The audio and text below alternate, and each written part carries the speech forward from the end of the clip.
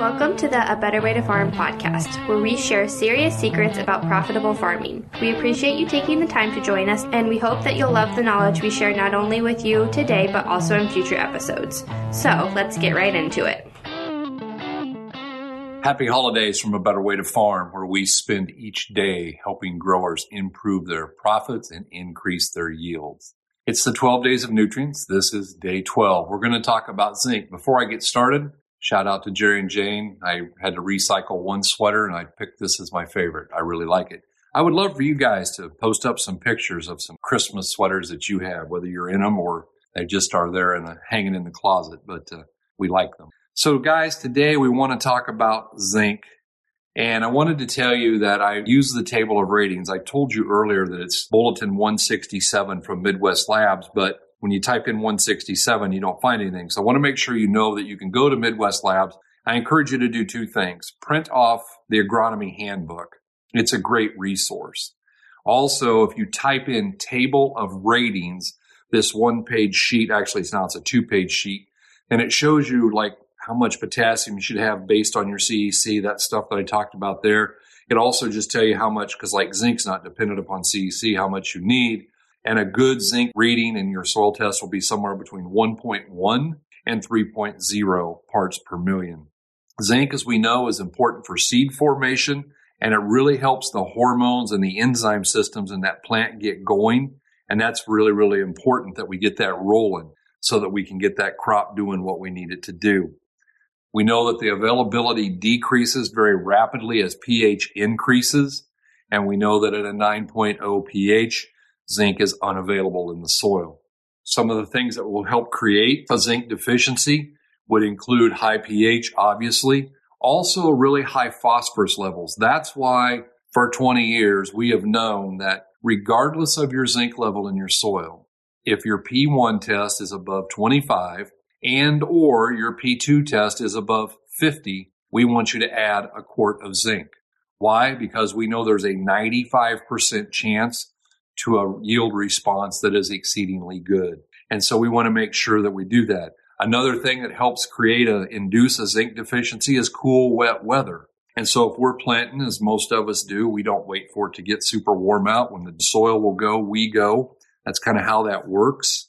And so we want to make sure that we're addressing that zinc need there because cool, wet soils don't give zinc up very well. It's important to know that zinc deficient plants always mature later. Some of the books that I was working out of said much later. How do we know if we have a zinc deficiency? How do we diagnose it visually?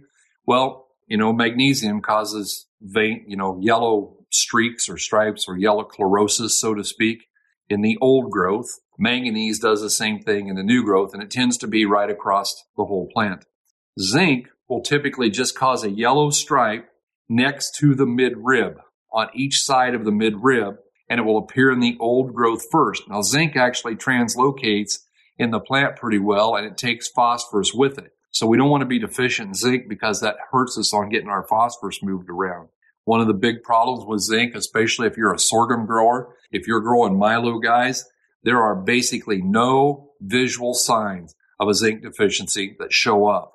The only visual sign you get is big yield loss because it's important for seed formation and you get a lot less seeds and you get a lot smaller seeds. So if you're a milo grower, this is something to pay really close attention to. Just pull the soil test, send it to Midwest Labs, and we can address that so easily. Now, there are people out there who would tell you to say, okay, look, we'll put on 4 pounds of broadcast zinc. When you do that, if you put on 4 pounds of broadcast zinc sulfate, you're putting a granule about every 2 square feet. There's a very low likelihood of your roots intercepting that granule. But if we take a chelated zinc and we apply it right in the seed trench and or we put it in 2x2, because I have a lot of guys who need so much manganese and so much zinc that they put some in the trench and some 2x2, a much more efficient way to get it and a much more higher yield response to making it work. And in the books, any books that we were looking at would tell you that it is always better to row place it or foliar feed it. It does lend itself to foliar feeding very, very well. One side note that I want to say, there are people out there who sell a liquid zinc sulfate, And I would suggest that you better try that in a bucket test.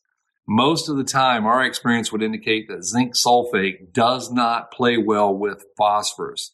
So if you're using a liquid phosphorus starter and you can find a liquid zinc sulfate, putting those together might create 200 gallon of the biggest gooey mess you've ever seen. Please don't do that. It's also important to know that too much nitrogen, again, the overuse of nitrogen hurts us in so many ways. And one of those ways is it induces zinc deficiencies. And guys, here's kind of the bell ringer for me. This is the part that I'm going to just kind of wrap this whole thing up with this. First of all the nutrients are interrelated. There's no question about that. And we know that sometimes a shortage of this creates a shortage of that. Sometimes an excess of this creates a shortage of something else. And it's important to learn those and work on those. And the point is, do everything correctly. It's not about just blowing on a bunch of nitrogen. It's not about just blowing on a bunch of calcium. It's not about blowing on a bunch of zinc. It's about doing it in the right way. That's why we run the soil test. And here's the last point on zinc, and I'm going to close this part of it with this. Guys, adequate zinc means you need less water. Just having your zinc at an adequate level will reduce the need for water by your plants. Just like potassium, having adequate potassium in your plant reduces the need for water. And I say that because here's the deal. With everything that I've talked about over the last 12 days of nutrients here, here's the real point. When we do everything correct, and you know it's never wrong to do the right thing, all right? When we do everything correctly, we end up with a plant that is much more drought tolerant. Can we burn up? Of course we can. You can always have a drought so bad that everything burns up. But if we do everything correctly, we can take 10 days to 2 weeks of dry weather after everyone else is done. Guys, we have products that promote root growth. We have products that promote balance. We have products that promote plant health. We have products that are going to help ward off diseases. Just because plant health, let's be honest, when you're healthier, when you've eaten better, when you don't do too much sugar and you do the right vitamins and you eat correctly, you ward off disease better, okay? With that plant, if we do the same things, if it's eating correctly, then we can ward off disease better. Proper nutrition makes everything and everybody healthier. And I just want you to think about, some of my friends up in Minnesota had a very dry year this year. And the guys that were working with us still grew really good soybeans in spite of all of that because they made a difference. They made a switch. They figured out there really is a better way to do this. Guys, I've enjoyed doing this. I've learned new things every year that I run this series. We learn some new stuff and hopefully it increases the value. If you find value in what we do, please share this with a friend. Tag them in it. Let them know that we're available. Come on over to the podcast platform at A Better Way to Farm. Give us a listen there. Listen to some of the interviews that we've had. Stop by betterwaytofarm.com and take a look at what's there and take the profit calculator test. And guys, I just encourage you that you can go back and rewatch these 12 days of nutrients and hopefully improve your bottom line. That's what we're really all about, is how do we help you improve your bottom line. I often say everything that happens in agriculture is good for someone. Our goal is that everything we're doing is good for you, because that's the bottom line. If it's not good for you, it's not good for anybody long term. So guys, this will be the last one of these in the series. I hope you've enjoyed them. I hope that they've been a benefit to you.